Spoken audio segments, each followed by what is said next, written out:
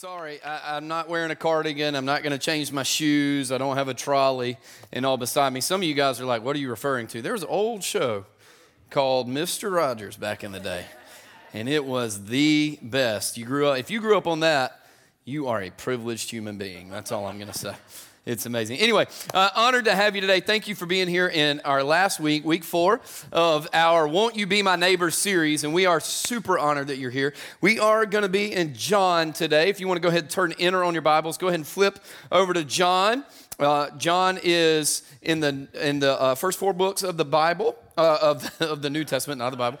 Matthew, Mark, Luke, and then John, right? So it's before Acts, it's after Luke, all right? So you can turn in there. Hey, while you're turning there, I just want to say, man, I love worship sets like we had today. I really do, and here's why. I think one of the things that we have to learn as followers, and even in this church a little bit, we have to learn how to celebrate some things sometimes.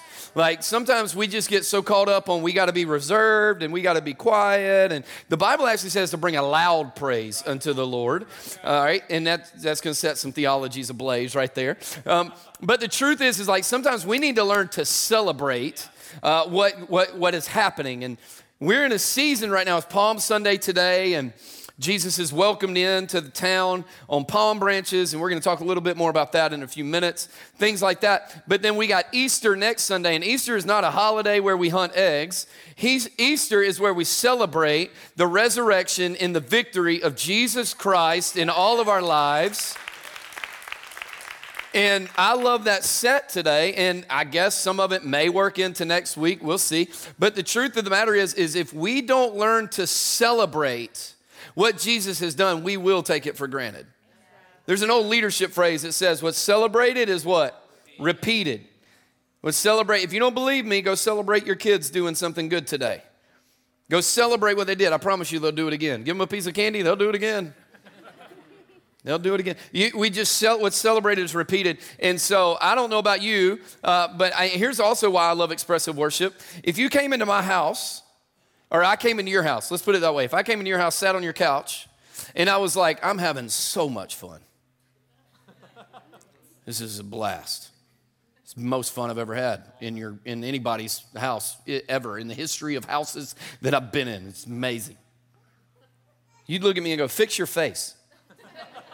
Fix your face. Like, I'm glad you're having fun, but can you tell the rest of your body that?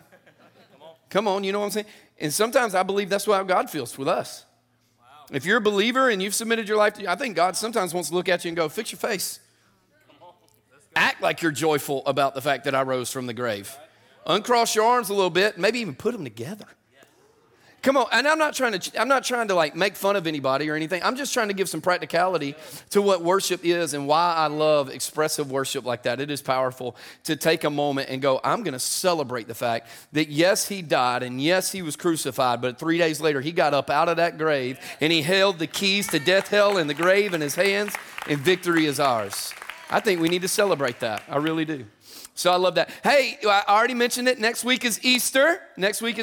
I'm excited. We got 4 experiences right here in our Columbia campus, 2 in Florence. Our 4 here are, we have one on Friday night, on Good Friday at 7 p.m., right here in the auditorium. It's going to be a great time. And then we have our normal 3 on Sunday, 8:30, 10, 11:30. I do expect them to be packed out with people celebrating Easter and people coming to figure out what is this Jesus thing all about. I believe we're in a place in the world today, if I'm going to be transparent for a moment, I believe we're at a place in the world today where people are searching for hope. Yeah. I think people need some hope. And here's the beauty. We got it to give. And his name is Jesus. And so I'm praying that more people come this year than ever. And it's not to fill seats. It's because I just believe there's hope in Jesus Christ. And here's what I promise you. Well, let me ask you this first, and then I'll give you my promise. How many of you will say, I'll take a challenge with you, and I'll invite at least one person to join me for Easter next Sunday? Come on, hands up. Come on, commit yourself. Come on. Amen. Some of you are like, I can't hold you to it. But I hope you'll take that challenge. We're going to do something in a second. But here's what I promise you. If you'll bring somebody, here's my promise to you. I promise you, I will make the good news and the story of Jesus Christ on the bottom shelf that anybody you bring will know that they have hope, they have victory, they have love, they have grace, and they have mercy through him. I promise you that much. And I believe it's going to be one of the best Easters. So again, raise your hand. You ready? You ready? Raise your hand. I'll take that challenge, Pastor. Yeah, all over the room. Now here's what I want you to do. Grab your phones. Everybody grab your phone. Come on. Come on. Come on. Y'all looking at me like, what are you doing right now? Don't worry about it. I'll tell you in a second. Just grab your phones. Grab your phone. I don't have mine. I'll leave it on my desk back there. But I'll grab this and I'll pretend it's my phone. How about that? Here's what I want you to do. What is delayed, we often forget about. So we're going to go ahead and invite them right now. I want you to go to your text message app. Go ahead. Come on, guys. Get your text message app. Send that person that you're thinking of right now. Go ahead and pull them up on the text message. Pull it up. And then here's a sample. You can steal this. You can write your own version of it. I'm going to give you time. I don't care. I got time to waste. It's all good. I get the mic today, so I get to decide. It's, hey, I don't know what you have planned for Easter, but I wanted to invite you to go to church with me. I'll be going to and then you put whatever service time you're going to. Will you join me this year? And watch this. If they give a different time back, I want you to tell them, okay, I'll go to that one with you. I'll be there with you. I'll sit with you. Go ahead, send it. Let's go, let's go, let's go. Come on, I ain't got all day, but I'll take all day if I need to. While you're doing that, I'll tell you a story. We did this in the 8:30 service as well, and I had somebody come up to me afterwards and almost immediately got a reply back from the person that said, I would actually love to join you. I'll be at the second service. Come on, somebody. Right on the spot. That's all it took. All it took was a text. That's it. I'm turning you into missionaries today. It's going to be incredible. Now, hopefully you sent that text. I know some of you are a little slower at texting than others. That's okay. You can continue sending that. But send that out. And here's what I'd encourage you to do throughout the week. Send that to a few other people and follow up with that person that you just sent it to. Follow it up. Just go, hey, which one are you coming to? Are you going to join me? Are you going to be with me? We can turn that off. We're good. I think everybody sent it. Everybody send it. Come on. Just send it. Just send it. Come on. No, it's great. We're excited that you guys are joining us to bring as many people with you to Easter. I'm telling you, I promise I'll make it a practical, and I think God's going to do some amazing things this year. Anybody with me? Y'all can make more noise than that. Anybody with me today? I heard from one person this week. She cuts my hair. So if you like my hair, I can tell you who it is. If you don't, I'll still tell you who it is. But she told me this week she's got 4 family members that are joining her next Sunday for Easter at Radiate. They've never been before. It's going to be awesome. So we've been in this series. Let's continue going. We've been in this series. I'm ending it today called Won't You Be My Neighbor. We kicked it off with Micah McKelvey from Vapor Ministries, who was here and talked about purpose. We had the next week where we talked about how we need to make room for everybody at the table, and we need to have people at our table as we're walking this life out with Christ. And as you can tell, we're going to continue with that theme today. Last week, Pastor Travis brought an amazing word, an amazing message on the Good Samaritan, and you have to choose what side of the road you're going to be on. And which one you choose to be. Today, I want to take us a little bit deeper as we talk about loving your neighbor. And I want to be very transparent and tell you that my goal today, my heart today, is that I think and I believe and I know by reading the gospel and reading the Bible that it is incredibly important, watch this, to invite people and bring people on the journey with you and to church in order to love them.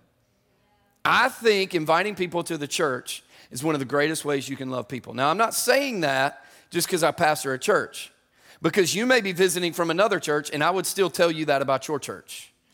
I believe it's one of the greatest things. In fact, Jesus, in the Bible, Jesus died to empower and engage the church, the Big C church. Now, here's what I want to go ahead and clear up. The Big C church is not this building. All right, y'all gonna get with me eventually. The Big C church is not this building. The Big C church is the body of Christ. Here's what I know, and here's what I hope you know, is that the church in China looks different than the church in the United States. The church in Europe looks different than the church in the United States. The church in Africa looks different than the church in the United States. You can pick any continent, any country, any city even, any state in the United States, and the church, the Big C church, is going to look different. This is not the only church. I believe this is a church God is using to reach this community. I believe this is a church that God is using to reach Florence County and other counties that are down the pipe coming hopefully soon. But here's what I know is the church is a way that we can introduce people to the love of Jesus. It is the empowerment. It is the embodiment of the gospel as followers of Jesus to go out and reach as many people as possible. In fact, in Matthew chapter 28, verses 19 through 20, Jesus says it like this. This is his mission for the church. Go out into all the world and preach the gospel, teaching them to obey all that I command. That's the part that we want to forget. And then he says, baptizing them in the name of the Father, the Son, and the Holy Spirit. That is the Big C church. Global, that is all of our mission.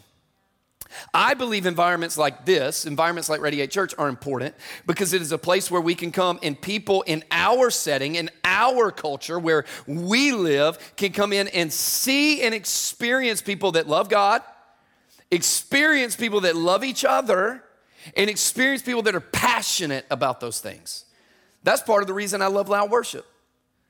Because here's the thing, when I am expressive in my worship, you don't have to wonder where my allegiance lies. It's the same thing. I bet if we went to a football game with you, to your favorite team, whichever it is, we wouldn't have to wonder if you were excited when they scored a touchdown. That's right. Guarantee you. We wouldn't have to wonder if we were excited when they won. We wouldn't even have to wonder if you were disappointed if they lost. But we at church sometimes we have to wonder, are they really passionate about this thing? Do they really believe God? Come on. Oh, do they really believe Jesus raised from the dead? You know? Sometimes I think God just goes, fix your face a little bit.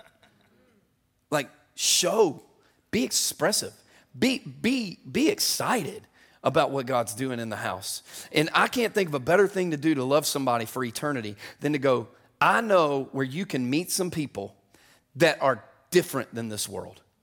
They love people different, they talk different, they're just different. Like, some of you are like, yeah, I'm different, all right. I mean, spiritually different. Like those people that you come into contact with and you know there's just something different about that person. I can bring you to a place to where there's hundreds of them every single week. I want you to meet them. I want you to get in life. I want you to come with me. Just come sit with me.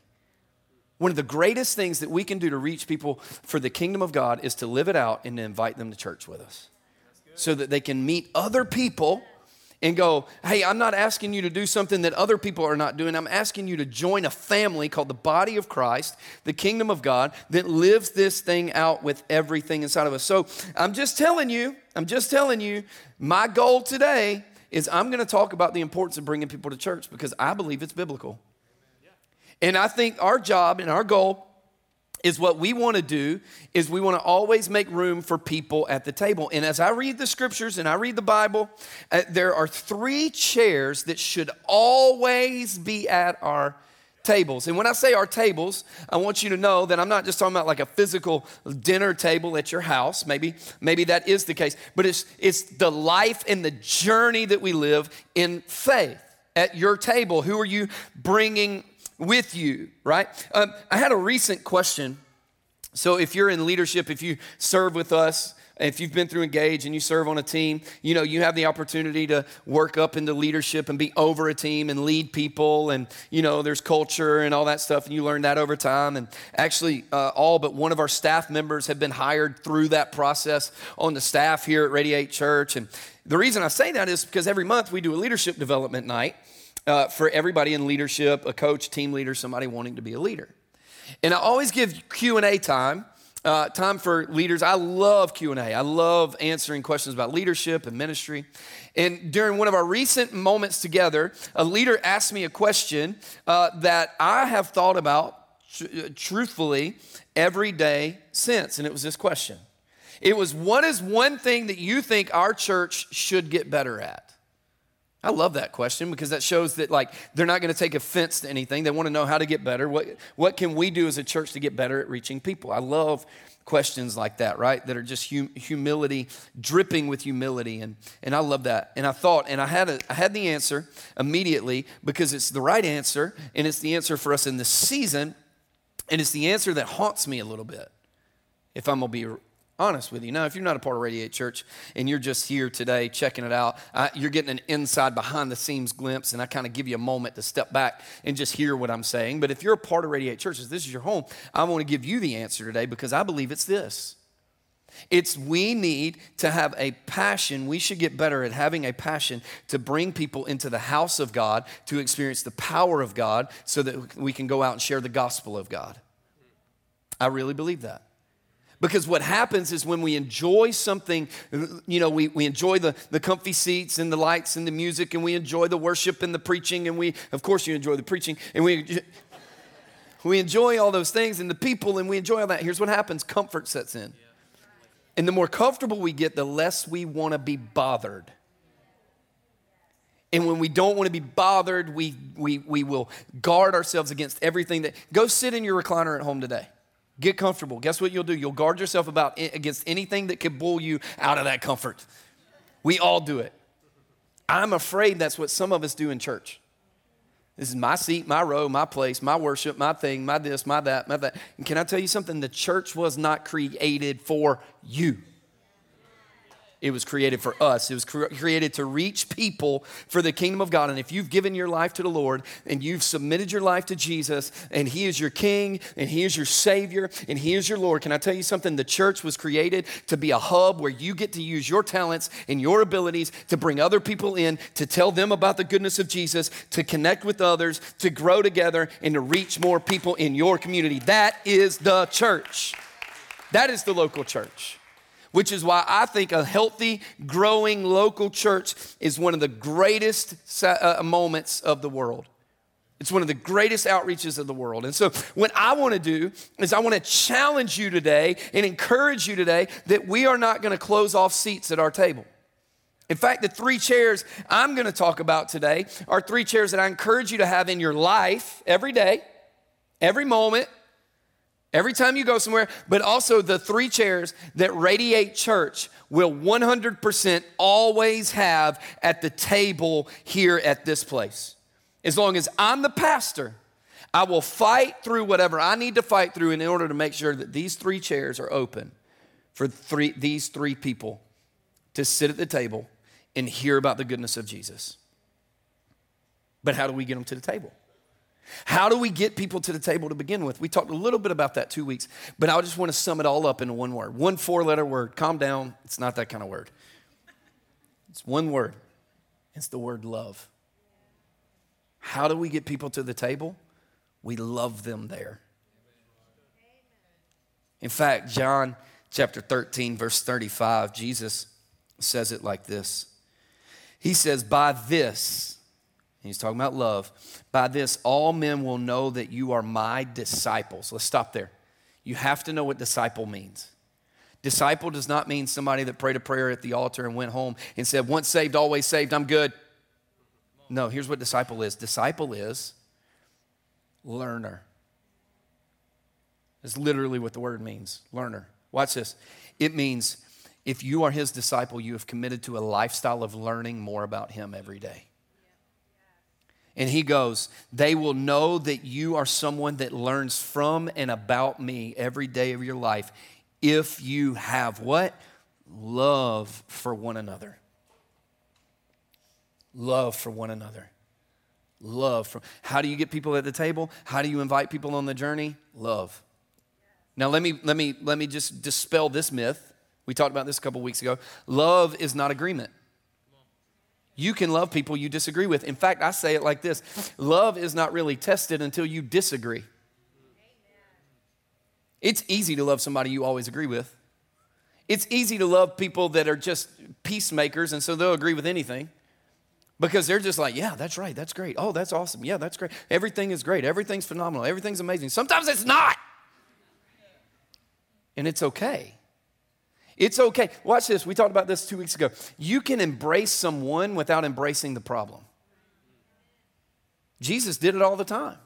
Go and what? Sin no more. Why? There was a problem. I'm not embracing that. You need to go and not do that. But I love you for who you are, and now you're cleansed and righteous before God because of me. Watch this. Love is the ability to do life with one another even when you disagree. That's love. And so when he says, when you have love for one another, here's what he's saying. I want you to love each other so well that you love them like I love you.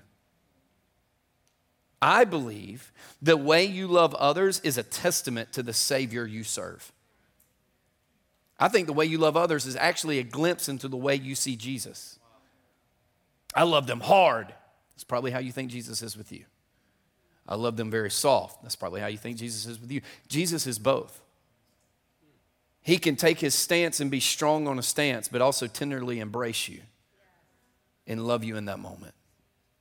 That's what we're called to do. There's a church phrase out there. I actually love this phrase. I'm going to change one word in it, but it says, saved people serve people. I believe that. But I also believe saved people love people.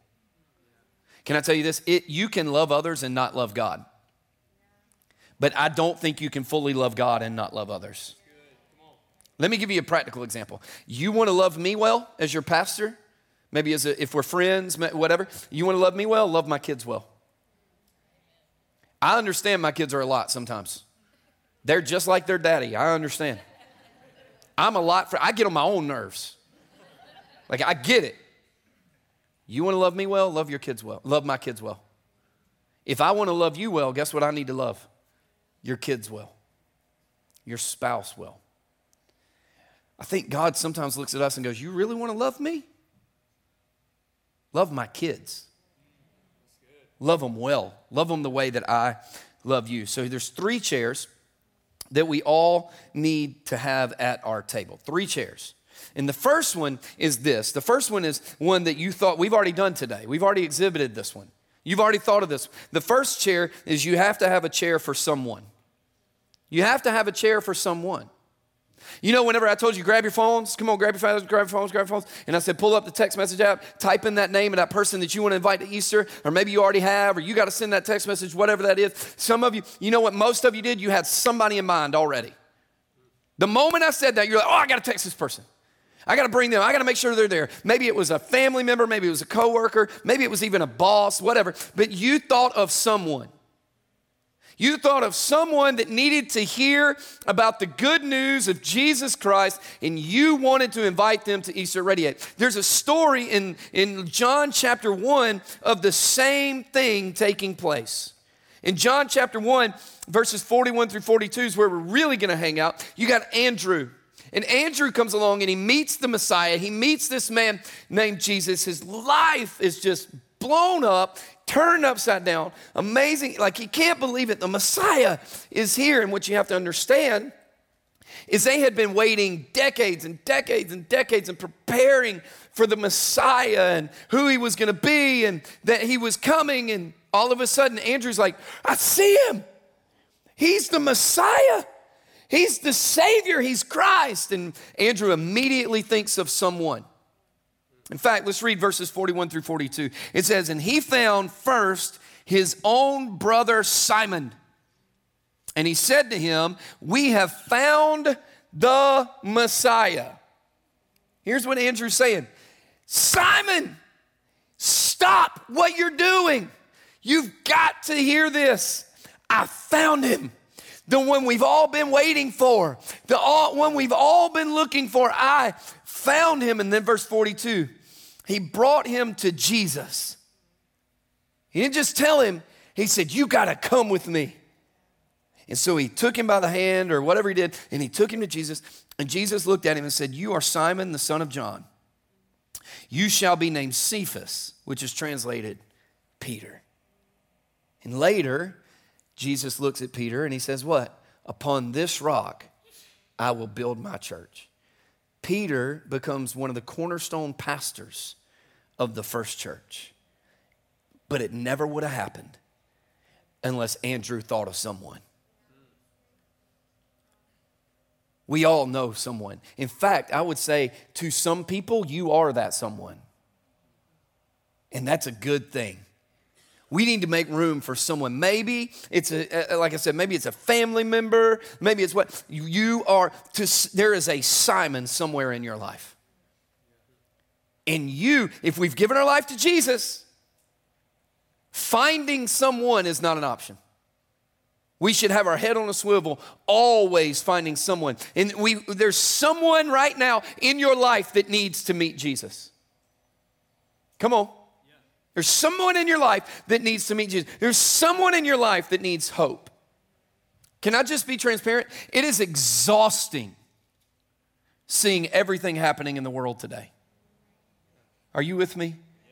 It's exhausting. You can't pull up the news. You can't pull up social media without somebody fighting about something stupid. You can't pull up anything without seeing political ideologies warring against each other, and you see violence here, and you see violence there. You see all this stuff happening, and some of you are like, yeah, well, it's in Revelation. Doesn't mean that it's fun. Doesn't make it easy. It's exhausting. It's tiring. That's why I'd say some of us, probably all of us, need to turn off the news and social media and turn on the Bible and the worship sometimes and get into some good news rather than hearing some bad news all the time. It's exhausting, and can I tell you, you're not the only one exhausted. You're not the only one hearing that, feeling hopeless. There's people that you call friends right now that need the hope of Jesus Christ in their lives. They don't know where else to go. There's someone in your life that needs to know who they are. Part of what I love about this story is Andrew goes and he says, Simon, you got to meet this man. I met the Messiah. Come with me. Come on, let's go find him. He meets Jesus. And Jesus looks at him and says, your name is no longer Simon, your name is now Cephas, your name is Peter. Why is that important? Well, the more you study the Bible and Jesus, the more you see where these encounters took place, and Jesus changed people's lives. In fact, the Old Testament, it happens a lot as well. Why? Because back then you have to understand, names were not what you were called, names were what you were defined by. The meaning of your name was the definition of your life. And so when God changes a name in the Bible, he's changing what you're defined by. He's changing your very structure of who you are. Here's what he's saying. That's who you were, but now you've met the Messiah, and from this point forward, you'll be known as something else. Your name has changed. We all know someone that needs someone to care. There's a pastor and a church leadership guru out there by the name of Carey Nieuwhof. He's a great follow if any of you are into that. I'm a nerd with that stuff. And he has this quote that is backed up by statistics, and I love this quote. It says this: 82% of people say they would come to church if a friend invited them, but only 2% of Christians bother. Let me read that again. 82%, literally a little more than 8 out of 10 people that don't attend church, that don't believe in Jesus, say, I would attend if a friend invited me. But only 2% of people that claim that they have submitted their entire lives to Jesus invite anybody to church. Nationwide statistics. If you're a follower of Jesus and that doesn't bother you, I don't know what will. Well, maybe they don't want to go to church. Maybe they do. Well, I don't have to go to church to be a Christian. Didn't say you did, but you don't have to go home to be married either. And it's going to be a whole lot harder for you to get close to your spouse whenever you're not home. The truth is, hear me today. The church is not your salvation, but the church is the place where you come together to grow closer to Jesus and grow closer to his people and understand I'm not the only one in this thing trying to do this thing right. Let's grow together. Let's do it the right way. 82% of people say they would come to church if a friend invited them. Only 2% bother. I would challenge you to say, let's bury that statistic here in Columbia. Let's bury that statistic online. Let's bury that statistic in Florence. And let's be people that go, no, I believe in what's happening here. We always make room. We always make room for someone. And as you're making room for someone, what begins to happen inevitably is that we begin to get a hunger for what's going to take place. We begin to get a hunger for people's lives being changed. And now we begin to make room for anyone. We make room for anyone now. We don't just go to one person, because now we went to that someone and their life has been changed and their life has been altered, and no, we still don't agree on everything and there's still things to work on, but that's called life and that's called journey and all that. But now I got to make room for anyone. We need a seat at the table for anyone. Anyone can come. Anyone can sit. In Luke chapter 14, verses 21 through 24. I love this series of scriptures because it's a story. It's a story of a man that's throwing a party, and he's got everything together. He's got his Radiate mugs together. Come on, because we love Radiate. He's got his plates and his his utensils, and it's decorate. Great food is ready. Everything's there, and he's got his distinguished guest list that has come. And have you ever thrown a party and people are like, sorry, I can't make it. Like, I can't make it. And then before you know it, there's like one person coming, and that's you, right? And that's what this man ran into. Nobody could make it, and it was just a difficult time. And they had travel ball, and they had this, and they had work engagements, and they had that, and all these things were going on, and life happens, right? And what most of us would do, okay, I'll try another date. This man didn't. Let's read 21 through 24 of Luke chapter 14. He says, and the slave came back and reported this to his master, the fact that they couldn't make it. His list couldn't make it to the party. And then the head of the household became angry, and he said to the slave, go out at once into the streets and the lanes of the city and bring them in here, the poor and the crippled and the blind and the lame. Verse 22, and the slave said, Master, what you've commanded, we've already done. And still, there's room at the table. In verse 23, and the master said to the slave, go out into the highways and along the hedges and compel them to come in, so that my house may be filled. Can I stop there before I read verse 24? This is a parable that is illustrating the heart of God. God wants his house filled. God wants more people in, and he says this, for I tell you, none of those men who were invited shall taste of my dinner. Why didn't the rich man just go, you know what, I'll try another day. I'll try another day. We'll do it next week. Hey, pick up your phone. Like, hey, what date is everybody good on the 16th? Can we do the 16th at 7? Oh man, I got worship rehearsal. I got this, Okay, how about the 22nd? Anybody good on the 22nd? And figured out, why didn't he just do that? Well, Jesus actually gives the answer on why he didn't just do that in verses 12 through 14, previous verses. See, and here's the thing. Jesus tells parables. He teaches this in Scripture. Jesus tells parables, and he does it in stories so that no matter where you are on your journey with God, that you can understand the principles of the kingdom. He says anybody can understand a story. Verse 12 through 14 says it like this. And he also went on to say to the one who had invited him to dinner, when you give a luncheon or a dinner, do not invite your friends or your brothers or your relatives or your rich neighbors. Otherwise, they may also invite you in return, and that will be your repayment. Here's what Jesus is saying. He's not saying don't invite those guys. He's saying you don't invite people so that they invite you back. Otherwise, when you do something now to get return now, that is your payment on this side of eternity. He keeps going. But when you give a reception, invite the poor, the crippled, the lame, the blind.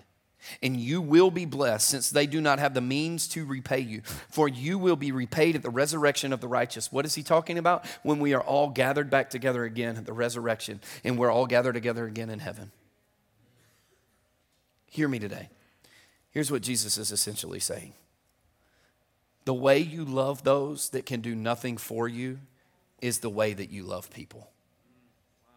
It's not about loving people that can do something for you. It's about loving everyone no matter what.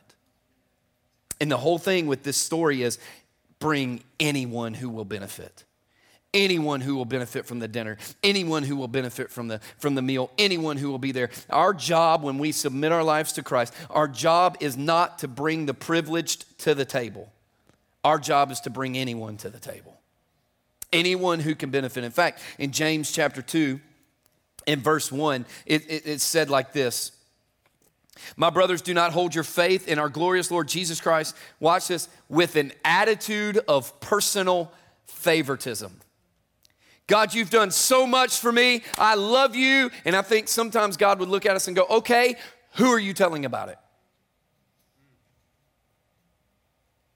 I just want you to tell anybody. Anybody that can benefit. Anybody. Tell someone. Find the Simon in your life. Open up the table again. Find anyone that can benefit. Just tell somebody. We don't get to decide who comes to the table. We just get to decide if we're going to be a part of them coming to the table.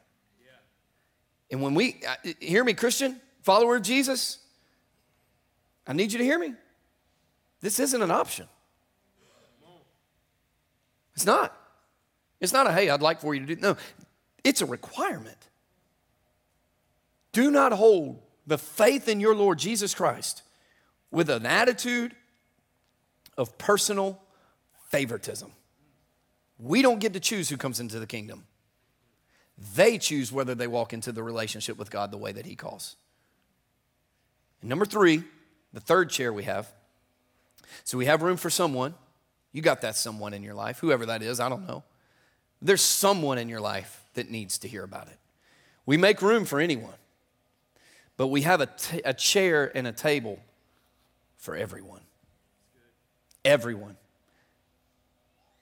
I want to go back, and it kind of hits on anyone a little bit, but I want to go back and say again, we don't get to choose to say no to somebody else's eternity.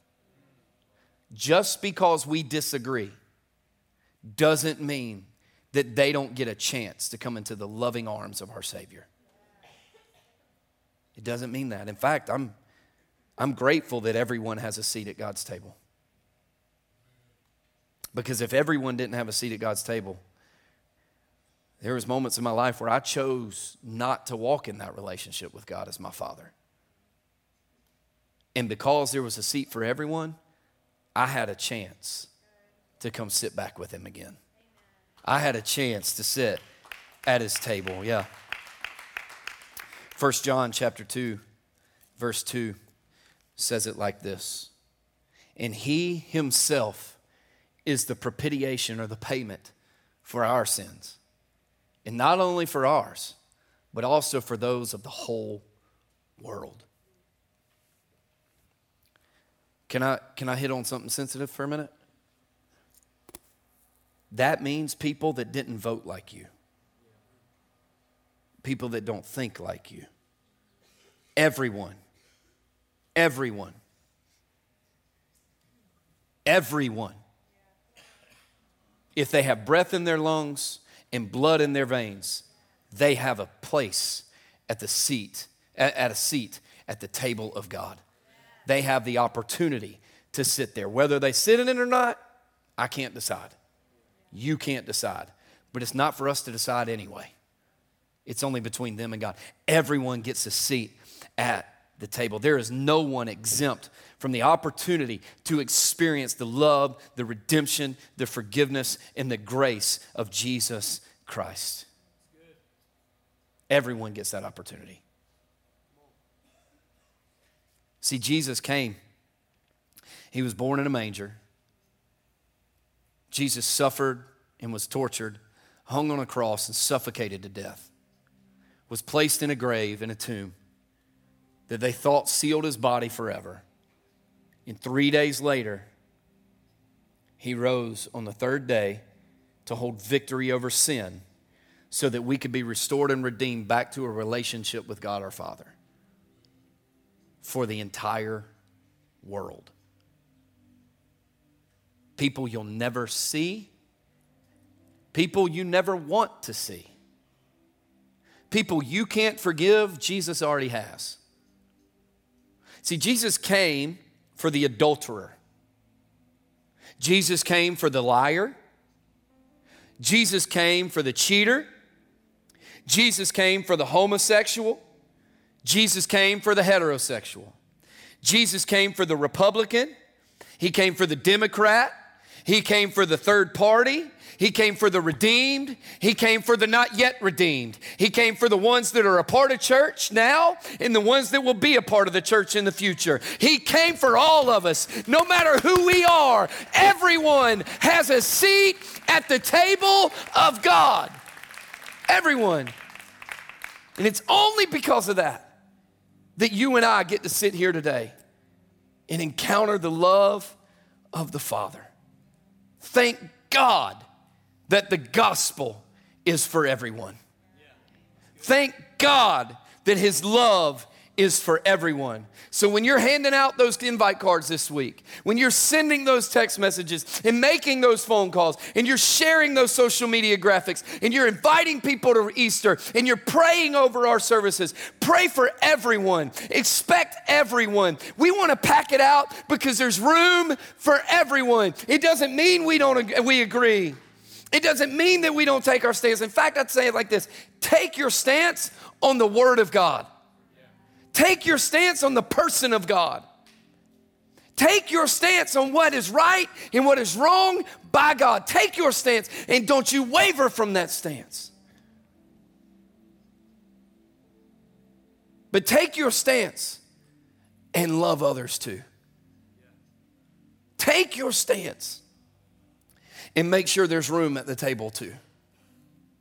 Take your stance and make room, because making room at the table is the essence of the gospel of Jesus Christ. The gospel is not just the Bible. The gospel is the story of the redemption of Jesus Christ. That's the gospel. That's what I mean when I say gospel.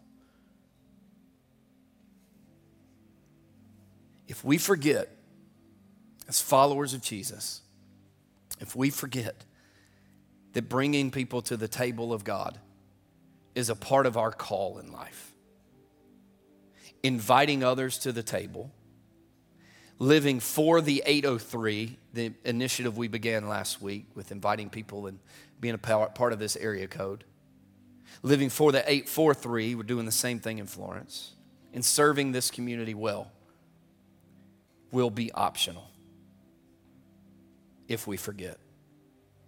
And can I tell you, as the call, when we give our lives to Jesus, it no longer becomes optional.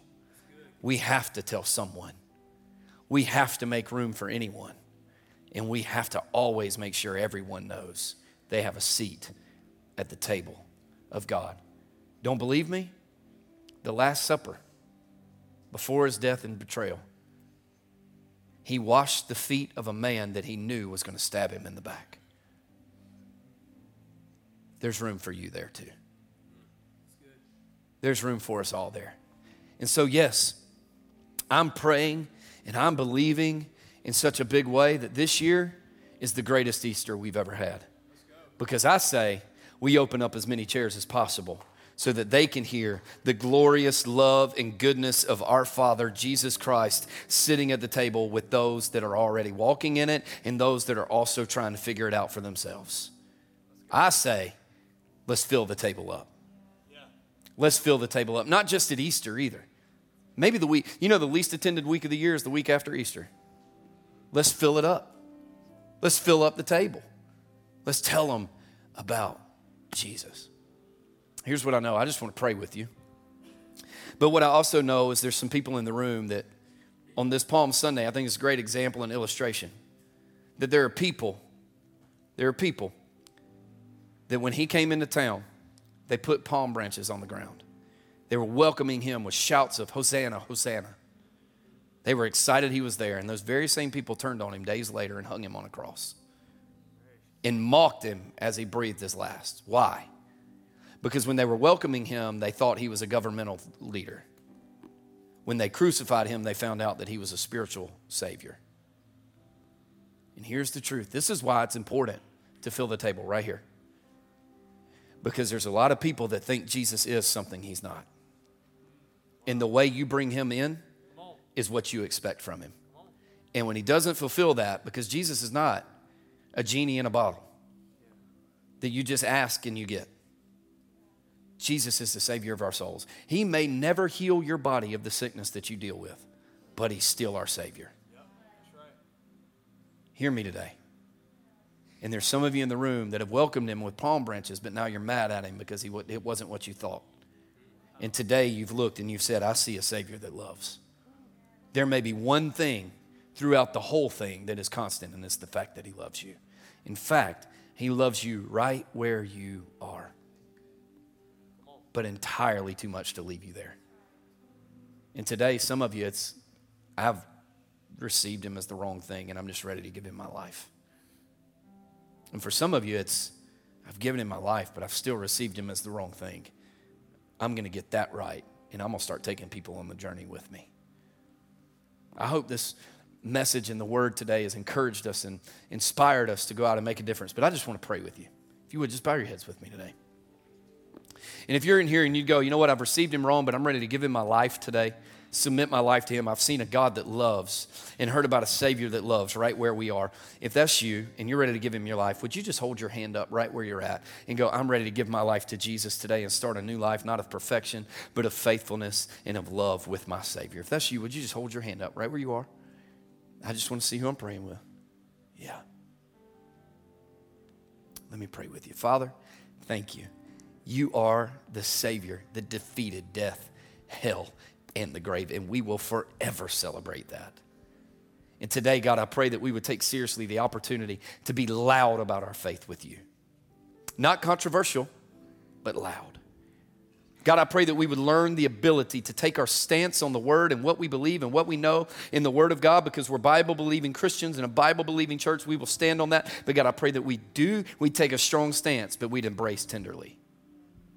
That we would love people where they are. And God, let us never forget that there's always room for someone. There's always room for anyone. And there's always room for everyone at your table. God, I pray we'd walk out of here and we'd be mobilized followers of Jesus Christ that goes out and makes a difference. And right now, God, I'm praying that you would pack the rooms out at every service this Easter as we declare and we talk about the goodness of Jesus. And not only that you'd pack them out, but you'd pack them out with people that need the hope and the love and the grace and the mercy and the forgiveness of Jesus Christ. This Easter, we love you. In your name we pray. Amen.